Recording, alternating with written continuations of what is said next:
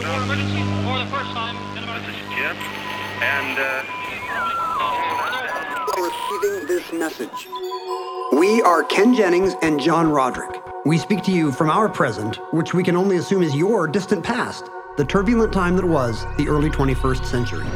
Fearing the great cataclysm that will surely befall our civilization, we began this monumental reference of strange and obscure human knowledge. These recordings represent our attempt to compile and preserve wonders and esoterica that would otherwise be lost.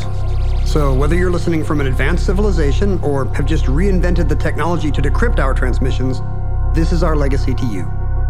This is our time capsule. This is the Omnibus.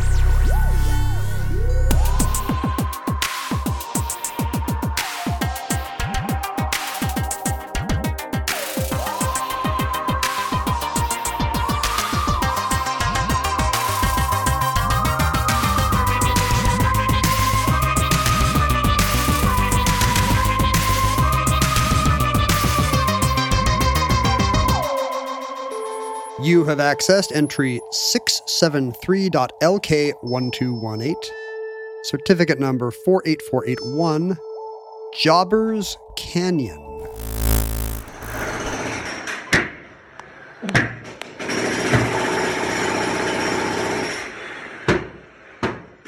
You and Mindy eat well. We talk about your food life on this show a lot, don't we? Food life? Yeah, you and Mindy live in the food life. We're very busy, so we have a lot of takeout life lately. Is that right? A lot of taco life, but she does like to cook. So, do you put frozen meals in your refrigerator by any chance? only for our vegetarian kid who will usually not eat what we are eating. But you don't, when you go to the store, you don't go down the frozen aisle and put a couple of Stouffer's lasagnas in there? No. I come from a family that would occasionally do that with Costco lasagna. We always thought that was fun when we were kids to put it in those little budget gourmet trays. Do you remember these? You have to slit the hole, you put it in the microwave, and and a Hot Pocket after school. Budget gourmet if mom or dad are out. But honestly, except for a few Trader Joe's select items that we know that the kid will not complain about, because it's bad to be a vegetarian and a picky eater. There's really not a lot of options if you're vegetarian, but also you don't like mushrooms, half the grains, much soy. Hard to feed. Do you eat a lot of frozen food? I do. Do you mean popsicles? How many Otter Pops have you had today? I have had 0 Otter Pops, but there are some vegetarian, not vegetarian, but like natural fruit style Otter Pops upstairs. We have some of those, the juice ones where you feel like a better parent. But yeah, that's exactly right. But I do eat frozen foods, and I got into the habit of doing it by going to Trader Joe's, America's most beloved frozen food purveyor. Once you know which ones are good, you can eat right at Trader Joe's. Yeah. So I'm as a bachelor who does not sit down at the table every night with my family and to a lovingly home cooked meal. A patriarchal society where someone has just cooked you. I honestly feel guilty because Mindy will, if Mindy's making dinner, she will make like 4 things, 5 things, and I'll be like, what? Wait, why do we have cauliflower? But also you pickled some kind of cucumber.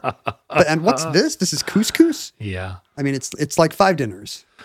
No, it's bad. It's bad. I throw some old I like some takeout rice into a bowl, and then I put over the top of it a Trader Joe's like tikka masala in a bag. And is that your go-to Trader Joe's thing? And I don't even eat in front of the television because I don't even have a TV. So I just sit and stare out the window eating my sad look at little... your phone. No. I sit in the bath. I actually eat most of my meals in the bath. Do you remember when Trader Joe's had like the racist alter egos?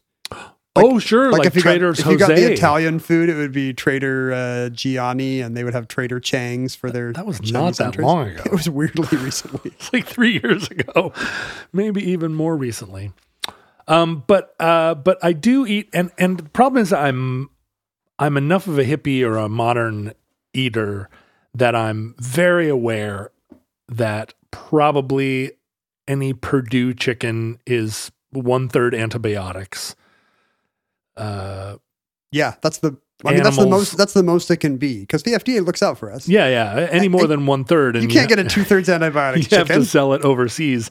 But all meat processing is probably bad. There's almost no version of it unless the farmer actually comes to your house and kills the cow on your front steps after kneeling with it in prayer.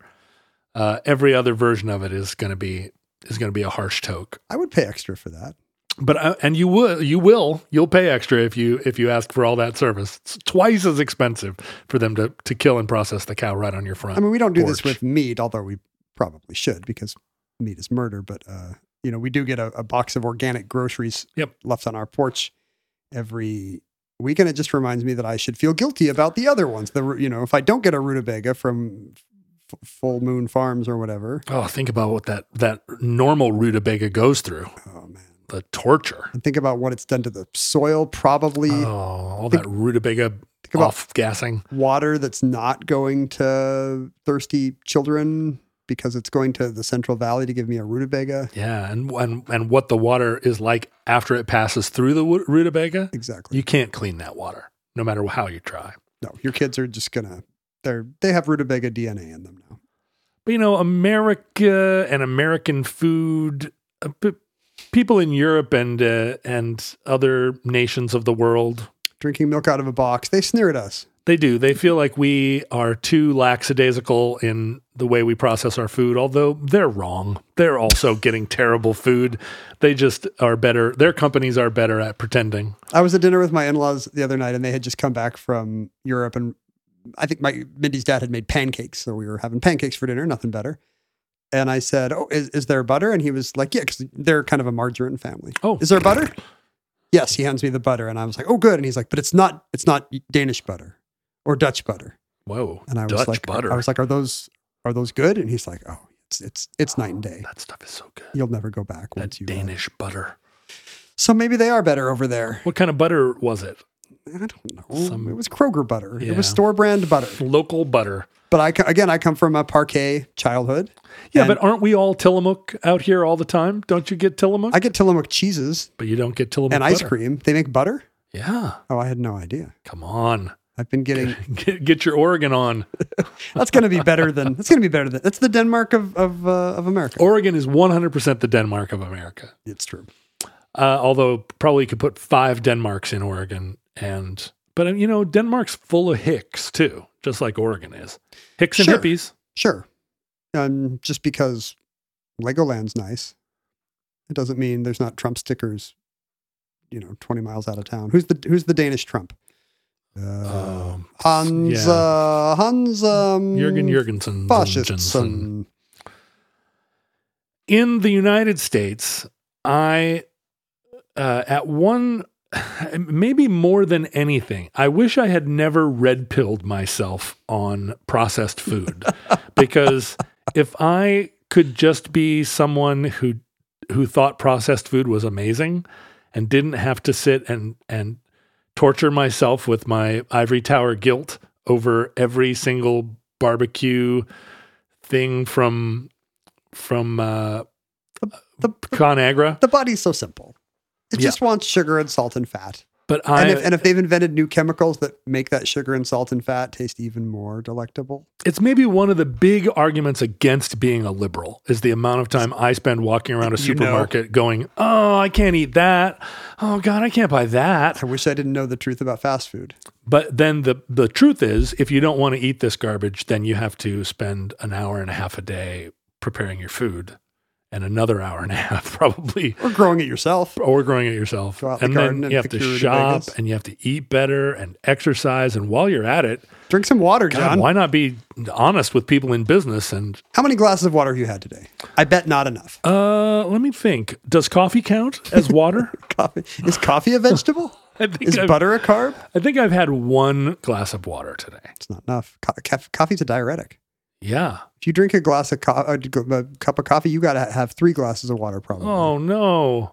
I already am in the bathroom 60 times a day that's the coffee. because I'm 453. I may have already Almost told at this story, 43. but I remember red pilling my kids about Big Ag.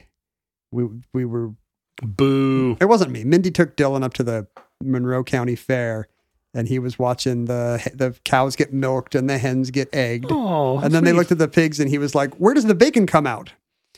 And he thought that just like getting milk out of a cow and eggs out of a chicken, the bacon that got the farmer could pooped come out. and every morning peel off some bacon from a happy pig. And we had to tell Dylan the sad Charlotte's Web truth. But he sure seems to eat as much bacon as he can. Even my vegetarian kid is like, "Wait, I can't eat bacon." I know. Bacon's pretty good. I Just ask Reddit. really, the supermarkets are good at making tasty things. The companies, the big comps, as we say. All three of them. And Big cump. so here are the top food consumer products companies in the Fortune 500. I thought you were going to say the top food consumers. Here are the In top America, food consumers in listed this in room. order. Me, followed by you. Yeah, silver medal. The number one is PepsiCo. PepsiCo makes more food than any other. That's the largest by revenue of all the food consumer product companies. Is that because of other is that because of fast food stuff? Did they spin off all their Pizza Huts and KFCs, or like what is that? Or do they own other brands of meats and fruits and vegetables? Like if I walked down the supermarket aisle and I buy Nabisco, is that secretly Pepsi Nabisco? Pepsi Pepperidge Farms? Pepsi Del Monte? Pepsi makes a lot of pop. Well, I've heard. They make Gatorade, but they also own Doritos, Cheetos. Right. They own the Quaker Food Company, Ruffles, and So they make health food. and Tostitos, Fritos, all of the Eatos. And they also sell the Starbucks family of products in grocery stores. Pepsi, by the way, no longer owns KFC and Pizza Hut. They spun that off in, I don't know, the 90s. But next on the list is Kraft. These are American processed food companies, but I'm sure that people listening internationally also are able to buy products made by Pepsi. When and we Kraft. say Kraft, when we say Pepsi and Kraft, you hear Fanta and Lavash Curie, and that's fine. Third is General Mills, which I always assumed was the largest American food products company. Because who can outrank a general? That's right. Nobody. Well, and they used to make everything, but I think now if Pepsi can own Doritos, like, is there no God? I think that should be a kind of a government antitrust problem. Doritos make you thirsty for more Pepsi. Oh, This is a vertical, it's vertical that they integration. should get out of. Honestly, the government needs to break up Big Chip. Big Chip. You shouldn't be allowed to make soda and the soda that quenches the chip thirst and the chip that inspires the Pepsi craving. Why should you not? This is America, God, or darn it, as we say. Does Coke own food brands? Surely they do. It appears maybe not. I mean, lots of other beverages. Oh, well, that's why they're not that big. That's why they're not that big. They own, Minute Maid and Schweppes. They own every kind of drink. But if you have to chew, Coke's not for you. That's what they say in Atlanta. Whoa, they don't. If you go down the list, one of the biggest food companies in the United States is Land O'Lakes, who make butter and spreads, but they also make like what appear to be government cheese, and they make like packaged jam and pudding. Like, how is a company that's just making sour cream, pudding, and cheese and sauce one of the largest companies in America, you might ask? Because John Roderick is eating cheese and sauce all the time. wants cheese and sauce is why. It's not as good as Dutch pudding cups, but I'm sure it's fine. Delicious Dutch pudding cups.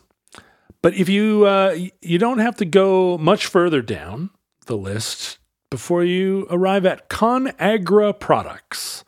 Are you familiar with the ConAgra family of food brands? Yeah, but do you not see it on foods because they own the brand you see on the foods? Well, you want to think that ConAgra is because it's such a large company. It sounds like they're the evil company in like a Michael Clayton type of movie. That they get brought down by an enterprising reporter or whistleblower. Yeah, and that's not entirely wrong. ConAgra is, in fact, evil. Unless they sponsor this particular entry, in which case. What's funny is brownies. that they are a company that owns a lot of brands, but they didn't start out that way. It was a thing that happened after many decades of kind of doing a good job of making flour and a bad job, Ken, of making business.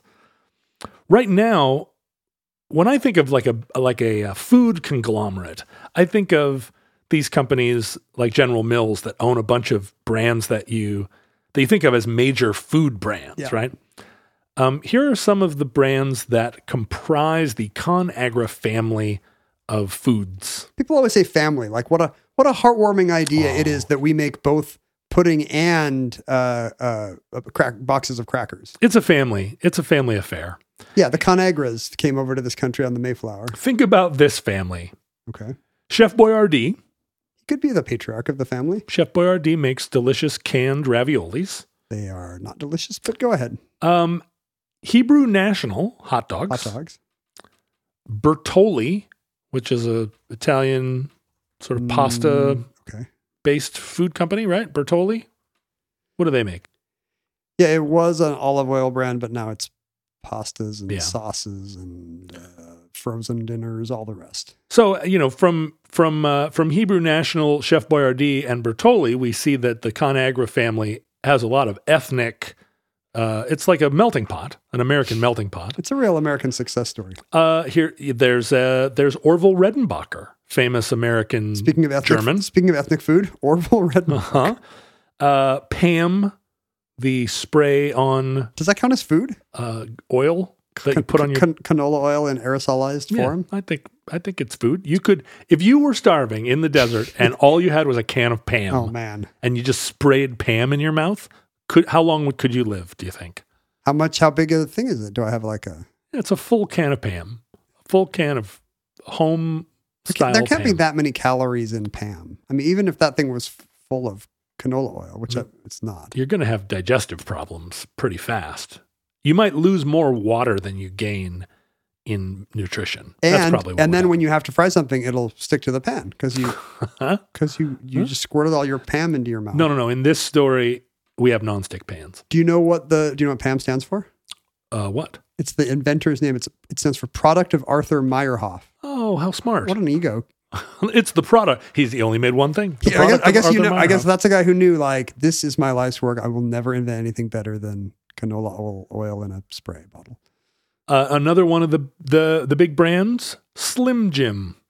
Oh, Slim Jim. Step into a Slim Jim, which is a kind of it's beef jerky in some kind of casing. Yeah, it's a beef jerky. It's an oilier beef jerky. If you're ever eating beef jerky and think, I wish this were kind of oily. Yeah, I wish this was for you. Super greasy. It wasn't a couple of years ago. This is a side note. There was a explosion at the Slim Jim plant. The Slim Jim plant blew up. Is that how Randy Savage died? That might have been. That doesn't really figure into the story, but when I was reading about this and saw that the Slim Jim plant had exploded, I celebrated its entire catalog. So as you can see, ConAgra is kind of a clearinghouse of a lot of different sort of unrelated foodstuffs. Probably acquired in a series of acquisitions. They make healthy choice lines of food. Okay. Ready Whip, fake like whipped cream. Is Ready Whip just whipped cream that's been treated so it's shelf stable, or is it actually like Cool Whip in that it has no dairy and it's based on palm oil and some kind of? I think Ready Whip is actually a dairy whipped cream product. It just comes out of a cool. Nitrous oxide thing, so you can do whippets. Yeah, there are a lot of different Ready Whips. Some of them are fat free. Oh yeah, they have coconut and almond. Yeah, they do. But I do believe that Ready Whip is made of, yeah, it's dairy. Is it? Do you think we're making people hungry for Ready Whip just talking about it at length? If you're living in the bombed out ruins of America and you haven't seen a can of Ready Whip in months, I apologize. It's funny because good stuff. Ready Whip was originally invented as a vegetable oil substitute for cream. So they must have. Yes. But then after World War II, they introduced real cream into the vibe. I know all about Ready Whip because it's pressurized with nitrous oxide. So I spent a lot of time integrating. It's drug paraphernalia with a little just a cream finish, a little dairy on top. And let's see, there are some other things: egg beaters, the fake eggs, and Udi's gluten-free, which you always want to think is like Udi's. It's a brand of pasta and other products that have no gluten. I don't go in that gluten-free aisle. And it makes you feel like, oh, this is made by some like Israeli grandmother who doesn't want you to eat any gluten, but in fact, it's made by ConAgra. Well, maybe there originally was an Udi. There was originally a Chef Boyardee. Sure, there was originally a Pam. Apparently. Imagine if you're just like, you're on a plane or something and you see Chef Boyardee there. Like he's a real guy. He's got the hat. Yeah. The hat says Chef Boyardee. Those pink little cheeks and that tiny little dolly mustache. I mean, he died in 1985, so it would be difficult to see him on a plane today. If you do, it's a ghost. Signore Boyardee? Boyardee. It was originally just Ettore Boyardee. But it got Americanized. Yeah, and like spelled with a weird like here's how you spell it. They don't have a double E in Italia. Well, ConAgra has, like most American foodstuffs companies, a long history, and it is today's show is going to take us to America's heartland. Yes, no less a place than Omaha, Nebraska. Have you been to Omaha? State I've never been to. We were, I think, on the addenda, we were recently saying we need a road trip to North Dakota and Nebraska, despite the fact that they do not border each other. No, but they're close. They're separated only by that blowing and sucking state of South Dakota. That will get rid of 2 of the 8 states I haven't been to. That would knock out a quarter of my problem. Well, Nebraska is kind of a fascinating state. I'm a big Nebraska booster. I enjoy the Bruce Springsteen record of the name. Mm-hmm. That's about it. The Bruce Dern movie of the name. It's a hard watch. People named Bruce have done good work with that state. 8 out of 10 men in Nebraska are named Bruce. It's like Australia. It's like a little known fact. Huh. That's right. All the women in Australia are named Sheila. All the men in Nebraska are named Bruce. Did you know that Australian women are not in fact named Sheila? That it's just a slang term there? What? For women? You're kidding me. That would be like saying all American women are named Sweetie or something. Are all women in England actual birds? Yes. Yeah. They have light, hollow bones and can therefore flutter from thatched roof to vicarage. You can tell from listening to this show that Ken and I both have COVID and have brain fog. This is the show from now on. This is how you diagnose long COVID, is you make someone podcast for an hour and you see just what kind of organ damage they have. It makes sense that Nebraska is the breadbasket of America because it rhymes. It rhymes. Nedbaska. But when the westward migration arrived there on the Great Plains, and the thing about migrating people everywhere is that a certain percentage of them is going to get tired every day. You guys go on. Right. And so the reason there are towns everywhere is that each town represents the number of people that got tired that day and said, I'm not going anymore. Lewis and Clark and Zimmerman. And then Zimmerman's like, you know what? I'm just going to rest up here. These mountains are pretty rocky. I don't know what you guys are going to call them, but Los Angeles is really big, which is testament to how many people kept going. But Denver, you always know the name of the lazy guy who stayed behind. Oh, hey, Mr. Dubuque, I'm just going to stay here in Iowa. The Dubukes I'll be camping right here. It seems nice. Maybe the Paiute are friendly.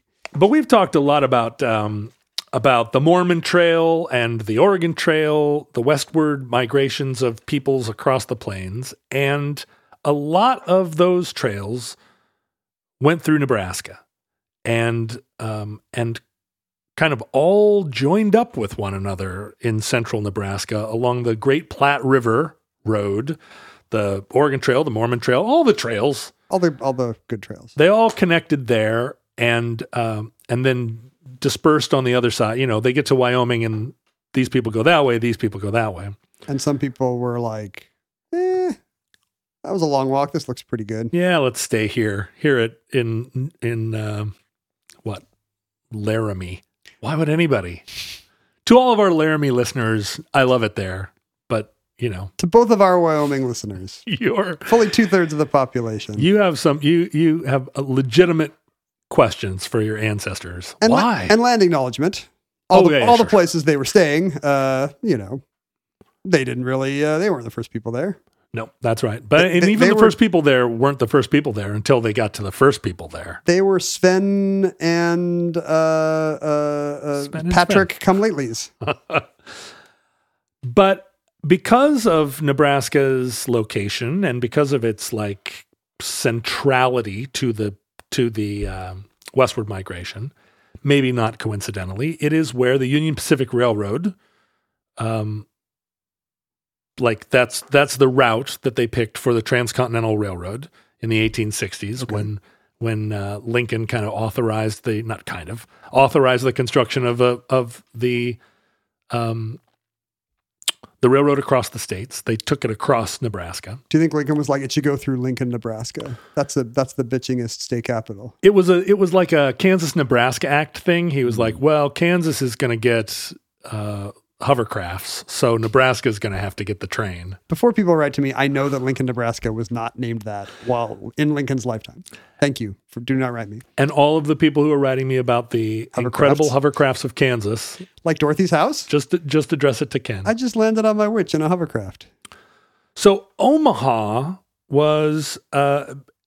became like a major hub for traffic headed west. It was on the Missouri River. It was right across from Council Bluffs, Iowa, and part of the Lewis and Clark experience. And it became the kind of storehouse, the supply depot for the westward migration. And also, you know, then a collecting point for... Sure, you need workers to run a supply depot. That, and also all the meat packing, all of the. You got to process the wheat you're growing. That's right, the wheat and so forth. Ranching, and so Omaha was a town that was even maybe less than manufacturing. It was primarily like a warehouse town. It was a place that you could resupply, and the downtown of Omaha, although the headquarters of Union Pacific, was originally kind of built as a transfer hub. Get stuff off of one train and onto another. Right. So when ConAgra as a company began, it was originally called the Nebraska Consolidated Mills Company. Does the con still stand for consolidated? It does. It's Consolidated Agriculture. That's what you want to do with agriculture. ConAgra. Consolidate it. So they weren't really making anything. They were just, they were bringing in shipments of grain and consolidating them there in silos. And then, you know, they were a distributor. Ready Whip wasn't even a gleam in their eye. There wasn't even such a dream. Can you imagine? There probably were future, you know, philosophers on street corners who were like, one day this creamed milk will come in a metal tube propelled by the gas of laughter. At the time, and everyone was like, stone him. Teenagers that couldn't get beer would go into convenience stores and they had to get high off of just like eating as many Ritz crackers as they could. The whipped cream section just had there was a Cracker Barrel, and then the whipped cream section was just a series of rocks, and you would hit yourself on the head with a rock and hope it approximated the lightheadedness of doing whippets. When ConAgra first conned into a business in 1919, downtown Omaha was already a city of warehouses, and like a port, except it's in the middle. It's Omaha, somewhere in Middle America, as Counting Crows taught us. And it really was a port because it was where the railroad and the river met. Those warehouses were built over the course of, well, from the time the railroad began, the Union Pacific started in Omaha until World War I, the warehouse district in Omaha was it's interesting to think about warehousing as an industry, kind of itself. Right? I put things in a building, and then I know how to get them out of the building. Right. We're going without my buildings, you can't do it. I'm going to take a dime on every dollar. We're going to build a town that is about filling up and emptying out. And I assume there's maybe not yet, but at the time there's some science and efficiencies to that, right? You got to know how much space you need for certain kinds of things, how long they're going to be there, like valet parking a car, like last in, first out. This was the dawn of refrigeration. It was... ConAgra owns Birdseye, right? Right. There's your early days of refrigeration. If you think about the original construction of the railroads, there wasn't anybody out there, right? I mean, the railroads to the west, there was a kind of manifest destiny justification for building them, but there wasn't yet... You weren't bringing things to anyone. No, and you weren't bringing things really back from anywhere either. And constructing the railroads was extremely expensive, and in fact, when the Union Pacific was first proposed, not very many investors rushed in to get rich on it because there wasn't a clear business case for building it. Just like today with Elon Musk. Well, and there was a lot of malfeasance around building it. Just like today with Elon Musk. There was the Union Pacific set up a fake bank and like absolutely robbed the U.S. government. Yeah, like public dollars. Basically, every dollar they spent on building the railroad, another dollar disappeared into their pockets because the government had a vested interest in it. That's how you do it. But by the 1880s, there was enough kind of there were goods and services moving around. Maybe not services moving, but there were a lot of goods. It was really surplus in California that first kind of introduced the idea of like, wait a minute, we're growing way more food out here than we can consume. What if we packed it up? What if we packed that fresh fruit up in refrigerated cars and sent it back east? And Omaha was the hub of it. And so you think about Detroit or Pittsburgh and those towns kind of falling on hard times, the factories shutting down. Those factories were built to make things. Omaha was built to move things. And over the course of about 40 years, at the end of the 19th century and the beginning of the 20th century, downtown Omaha built in a very concentrated area, just like a 7x3 block area. There were 24 different giant warehouse buildings built to accommodate the tremendous sort of in and out of American commerce. That was like literally a kind of heart. Right? Stuff coming in one valve, stuff going out another. Barrels full of salted fish coming out the other. And this... What are these... when you say warehouses, I'm picturing kind of modern day corrugated metal places where Batman swoops down out of the darkness at you. But I assume, like most public buildings back then, these were beautiful edifices. This was 19th century Batman, which his... I love 19th century Batman. His lair was made out of red brick. The buildings were all kind of built during an era where Renaissance revival architecture was the rage. Even for warehouses. So a lot of them had turrets, and they were gorgeous buildings, mostly built out of red brick. They were 7 stories tall in most cases, between 6 and 8 stories tall. Wow.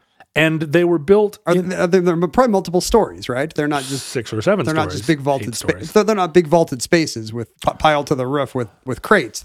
No, this was... They had tall ceilings, and each floor... I mean, the floors were... Often a building was built by a single company, but then leased out in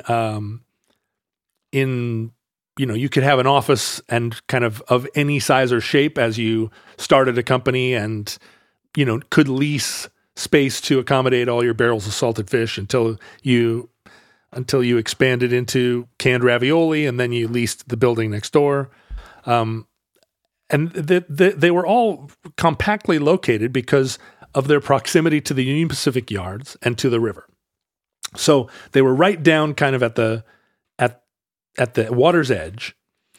And the buildings were tall enough and like substantial enough that the experience of being down in this district felt like it was described in multiple accounts as just feeling like you were in a canyon land, because the buildings were close enough to, the streets weren't super wide boulevards, you'd be down in there and feel like the buildings blotted out the sky. The funny thing is today, Fifth Avenue or Park Avenue in Manhattan is described this way. But back then, there probably were very few blocks of Manhattan that actually had rows of buildings that tall canyoning around you. Omaha was probably the closest equivalent. If you're Spider-Man in 1910, you can go down 7 blocks over 3. You want to be in Omaha if you're 19th century Spider-Man. If you imagine how impressive that would have been in 1890 or 1905. I mean, in any great city of the world, much less out in the middle Omaha. of the plains, Yeah. right? And so the neighborhood became known as Jobbers Canyon because the people that were doing that kind of work were known as jobbers, right? They were like if you worked in a warehouse, you were a jobber. Yeah, they were jacks of all trades. They were get things done types, thinking makes and making thinks, commercing. They were doing a lot of commercing. Are these mostly manual labor? I assume most of these workers, or is a jobber also the clerk filling out the lading bills? I mean, I guess if you're a warehouse company, you need both. That's an information economy, kind of.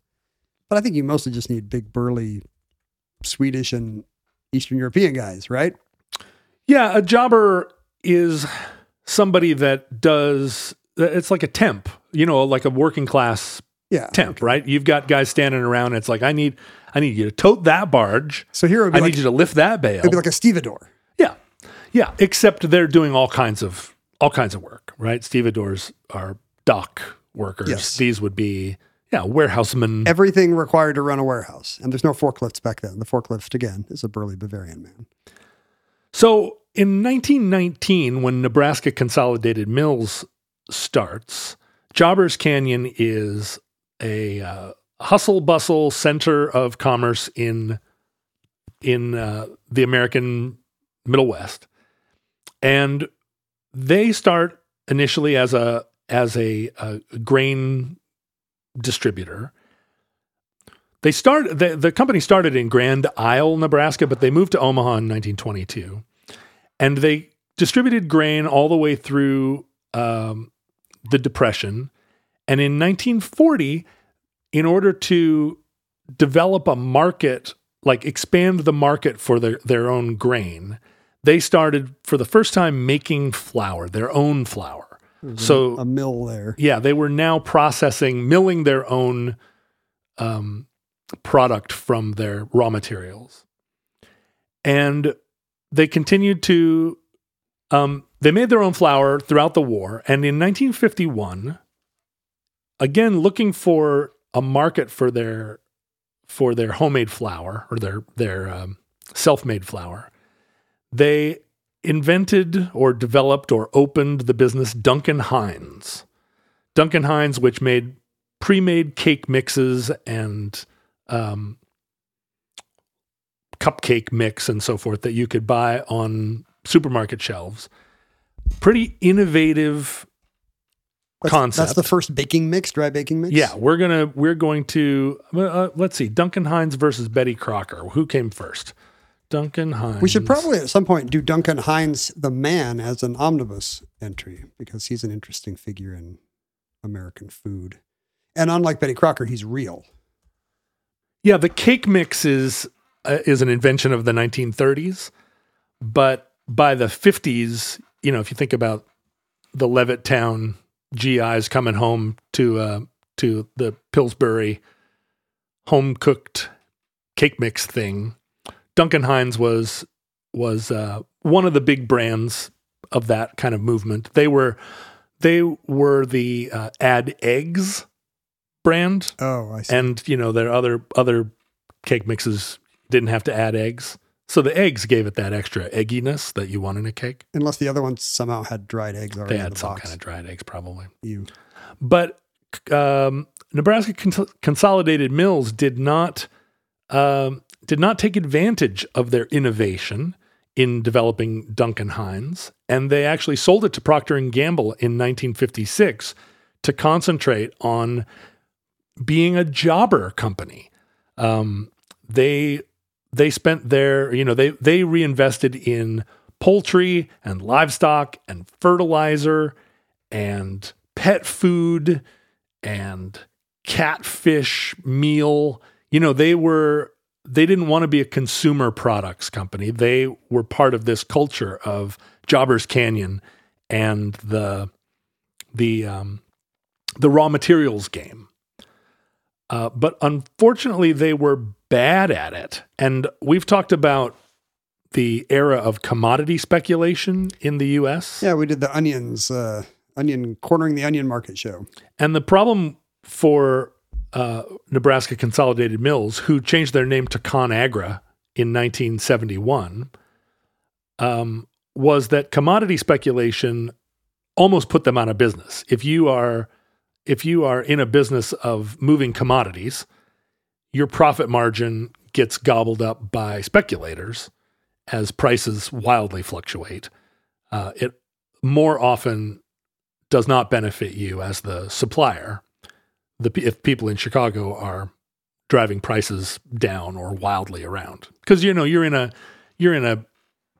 economy where every year you're left holding the bag if prices fall.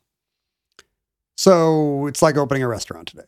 Don't do it. Right. Don't do it. Margins are low. Whatever you do, Tight. don't become a commodity jobber. I don't want to be a jobber. What if I just left my life behind, just left my family, left my game show, and just became a Midwestern warehouseman? Just out there wearing big baggy wool pants and a flat cap. The dream, the American dream. So in 1974, ConAgra was kind of bankrupting. There were a lot of companies were starting to move in this direction of consolidating, buying other food companies, becoming big conglomerates. And ConAgra hired a young CEO by the name of Charles Michael Harper. And Charles Michael Harper was part of this new school of ag business CEOs. And he brought ConAgra back from the brink by primarily buying other food brands, getting out of the raw materials business and getting into processed foods. Having something to sell at the end. That's right. He bought over 100 different food brands and brought them under the umbrella of ConAgra. It's weird how early that starts. I mean, today it's every company's exit strategy as well. We'll get bought by this bigger company. We'll merge with our rival. Right. But at the time, you'd be like, I just make powdered milk biscuits. Yeah, we're here in Jobbers Canyon, just moving powdered biscuits around. And a guy comes in and says, we'll give you $10 million for your Banquet Frozen Foods turkey pies. And I'd take it. Sure. I'm not wedded. I'm not married to the frozen turkeys, John. And Banquet was, I think, maybe one of the first companies that ConAgra bought. And so they grew and grew. In the 90s, they bought, over the course of 5 or 6 years in the 90s, they bought $1 billion worth of other food brands. Oh, this process continues into the 90s. It does. This isn't some mid-century thing. The company grows and grows.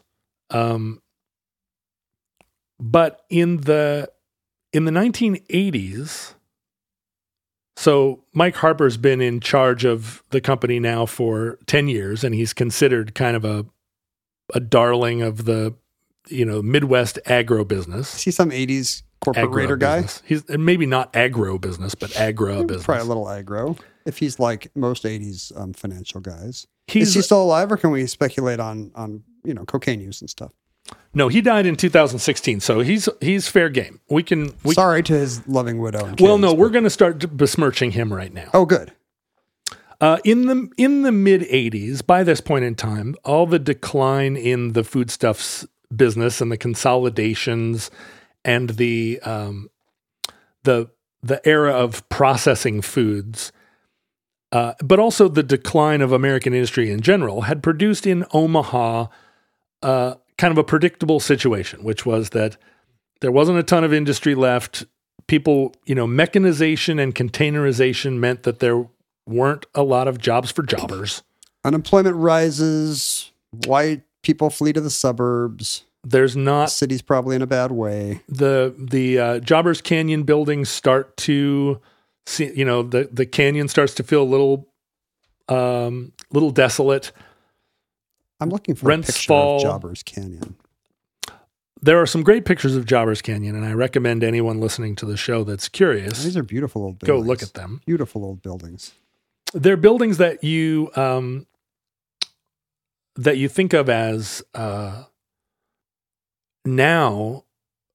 Those buildings, you can't look at them without thinking, "Wow, what a great apartment that would be." I was in downtown Cincinnati not long ago, and there's some buildings that look much like this, which I assume are left over from a warehousing era on the Ohio River. And Now they're turning into gentrified apartments. And we think of them as apartments because that's largely what the ones that survive. That's largely what they become. yeah, Because there's just not the same need for places you can turn a forklift around. I mean, you certainly wouldn't do it in an American dense urban core. You wouldn't be like, well, where do you put the warehouses?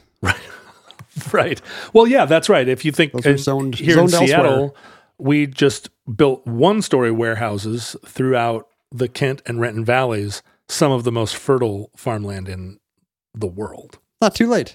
Just paved them over and one-story warehouses as far as the eye can see. It's not too late to turn it into an apple orchard. Well, what happened in Omaha was this was the era of corporate merger, and Omaha was falling on hard times, and a big part of this also was that in America by the 1980s, the railroad in general was in decline. Trucking Trucking had taken over, and there was no more passenger rail. Rail routes had become consolidated. interstate highways, yeah. So Omaha was kind of hitting the skids, and then suffered a blow in terms of its status as a corporate headquarters when a company that specialized in natural gas called Internorth decided that they were going to change their names to Enron and leave Omaha for their new corporate headquarters in Houston. Omaha dodged a bullet. And it scared the daylights out of Omaha because they saw their corporate, all the big business. What if Mutual of Omaha leaves? Yeah, all the big business pulling out. And during this time, Mike Harper started to kind of threaten Omaha with the prospect of ConAgra, who had now grown to be one of the largest employers there, leaving Omaha and moving to Chicago. And they were going to do it unless Omaha ponied up. Just like a sports team owner wanting the new stadium. Yep. Jeff Bezos trying to get laws changed, and then he'll deliver magic Amazon jobs. Now, right about this time, Jobbers Canyon was declared a National Historic District because it was widely understood to be the best example of a preserved 19th century warehouse district. Renaissance Revival warehouse district. It was. How does that work? That's a federal agency. There's a federal list. So the National Register of Historic Buildings is a. It's very complicated because you want it to be a federal list that protects buildings from demolition. Yeah, like the Interior Department keeps track of what you can blow up, and that's not how it is. No, the being listed as a historic landmark does come with certain access to Like a lounge? Is there a free lounge? There's a lounge. There's a lounge where you get free coffee and you can wait. There are standards of rehabilitation that come with it. There's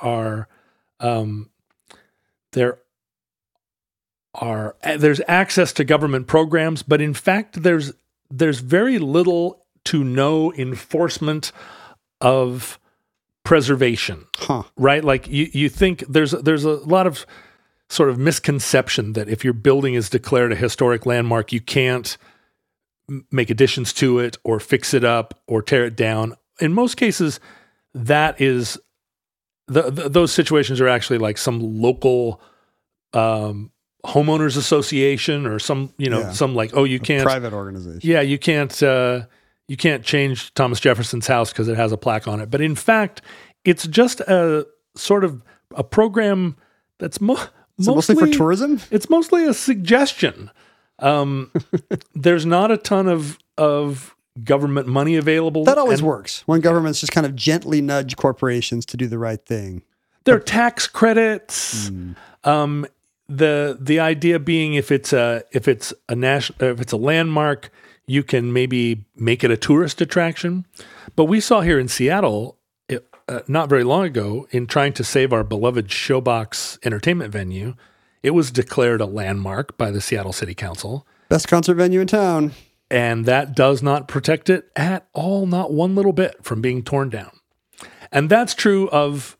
what they're saying is as long as this building exists, it's a historic place. Please enjoy it now. Yes, we are declaring it a historic location. Greedy developers might do something else with it, but as long as it's here... Please don't tear it down. Sure is nice. Well, declaring the Jobbers Canyon a historic area did not... It gave a lot of energy to preservationists, but it did not inhibit Mike Harper from threatening the city of Omaha with the departure of ConAgra if Omaha didn't acquiesce to his plan to tear down Jobbers Canyon to build a new corporate campus in the center of Omaha for ConAgra. And this was an era, as we've talked about many times, of urban renewal in the United States, where all kinds of terrible things happened to American cities in the 50s, 60s, 70s, and 80s. In the name of, let's make sure it doesn't turn into a den of crime, by which we mean minorities. The urban renewal and its companion word blight were used in the service of all manner of... Therefore, we got to build a highway through here. Therefore, we got to tear down your historic neighborhood. And there are plenty of worse examples in the U.S. Fort Trumbull, Niagara Falls, basically all of Poletown in Detroit. Some of these things happened even more recently than Jobbers Canyon. But Jobbers Canyon was especially egregious, partly because ConAgra could have built its corporate campus with and have left Jobbers Canyon. It was just kind of I have to over assume, there. I have to assume downtown Omaha at the time is not chock-a-block with thriving businesses. No, it was all just rail yards and cheap real estate, probably. They could have done both. And Mike Harper just didn't like Jobbers Canyon. What? It was just sort of ugly. What did the dude into Jobbers Canyon, like maybe shoot his parents? He went on, he was famously quoted at the time saying, "It's just a bunch of ugly red brick buildings." And he made staying in Omaha contingent on a couple of things. One, an enormous tax break from the city of Omaha, which the city fathers, terrified that they would have another Enron on their hands. That meant something different at the time. Immediately fell over themselves to pass a tax bill that gave ConAgra preferential treatment. And then in the spirit, and this was a kind of collective spirit in the town, Mike Harper wasn't fighting all of the city boosters. Because they were like, yeah, bring something modern to Jobbers Canyon. Exactly. Like the mayor and the city council and it was only the disagreeable, NIMBY marchers that tried to get this neighborhood protected. And they were just they took it to court. Their case was steamrolled. And in 1989, all of Jobbers Canyon was demolished, with the exception of one building. But the whole of the neighborhood flattened and replaced with a fake lake with a park around it and some low-slung, fairly ugly red brick buildings. One-story office buildings. How ugly is it? Let me look. Well, I'll give you a sense. It depends on what you think is ugly, but what they ended up calling it was the Heartland of America Park at the riverfront.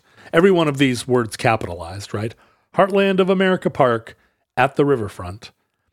And the idea being that, it was going to revitalize the downtown by building a big outdoor public space. Public space with a it's a 1 mile loop around the park.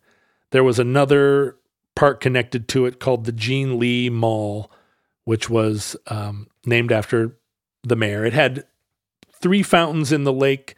One of them had the fountains were connected to a light show and a music show. So, they could, at night, the fountains would shoot off and there'd be... Like our Seattle Center fountain. It's the Omaha Bellagio. That's right. Well, maybe this is nice. I don't know. I mean, it's a public space now. It was. Is it well used? Although, other attempts to rehabilitate downtown Omaha kind of met with mixed success.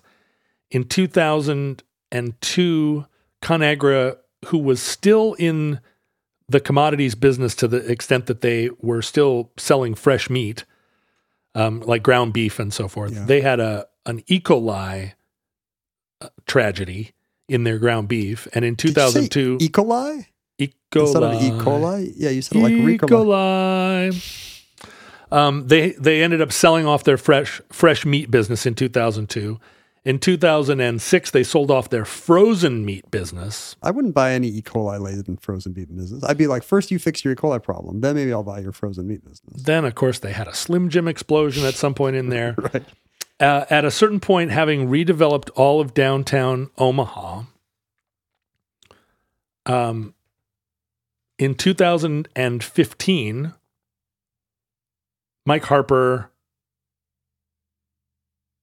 decided that they were going to leave Omaha anyway and move their corporate headquarters to Chicago. Wow. And moved their corporate headquarters in Chicago to a building called the Merchandise Mart, which is effectively the world's biggest I know where that is. version of Jobbers Canyon. It's a stop on the L. Yeah. It's built in, it's basically a Jobbers Canyon except mega-sized. All of Jobbers Canyon together had 1.7 million square feet of warehouse space. Merchandise Mart has 4 million square feet of space. It was built in the same style, like everything in one place. But it also was showrooms of different companies where you could show off your wares. At one point, the Sultan of Brunei went to Merchandise Mart and furnished his entire palace just from things at Merchandise Mart because he said, there's only one place in the world that you could get everything, and it's here. Beautiful Merchandise Mart. Yeah, it's where you go to look at wallpaper samples and furniture and stuff. It must be a little newer than the Jobbers Canyon stuff because it's not Renaissance Revival. It was built in 1930. Yeah, it's kind of deco. Yeah. But still built in at the tail time, end of that style. Let's build massive warehouse-like buildings. Merchandise Mart, weirdly, is a big part of the Kennedy fortune. Really? Joe Kennedy bought Merchandise Mart in the, kind of for pennies on the dollar during the Depression, and it ended up being a source of the Kennedy wealth all through their political era. It's, the money from Merchandise Mart is what funded the JFK campaign. JFK's crooked win in 1960. and its connection to Daley's Chicago and like they were.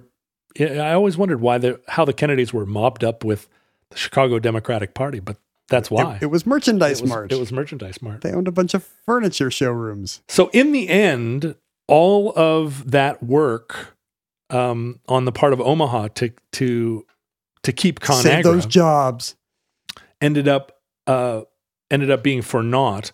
The ConAgra campus now, still partly owned by ConAgra, but a much downscaled set of employees. They didn't keep the jobs, in other words. Yeah. Part of the park is fenced off. They're trying to fix it up and make it, So even the park now is a little dated. And and by all accounts, like the park very quickly slid into a state of kind of graffiti, unsafe feeling, urban blight.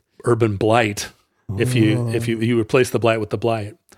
But what's amazing is that in downtown Omaha, there was then a redevelopment of the remaining warehouse buildings from that era called the Old Market redevelopment, which has become... What do they do with it? Is it residential or is it a tourist attraction? Residential, food restaurants. Yeah. It's a vibrant, like old middle of downtown community that's a major tourist destination for all of the Midwest. And they could have had blocks of it. People love it down there. And they could have, it's hard to know.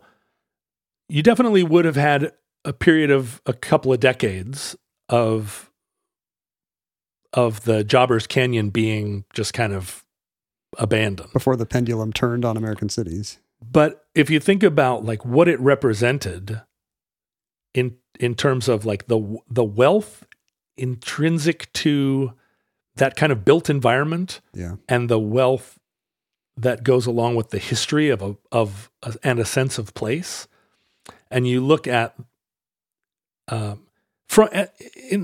the moment, it makes sense. Oh, let's tear down this old garbage and build what looks like a sanatorium in its place. But now we're living in a place where the sanatorium itself is dated and a weird relic, unusable. And you think, oh wow, we really think of what a Jobbers Canyon Omaha would be. We could have had a canyon here, and we could have had this dumb hospital. I mean, it didn't have to get torn down.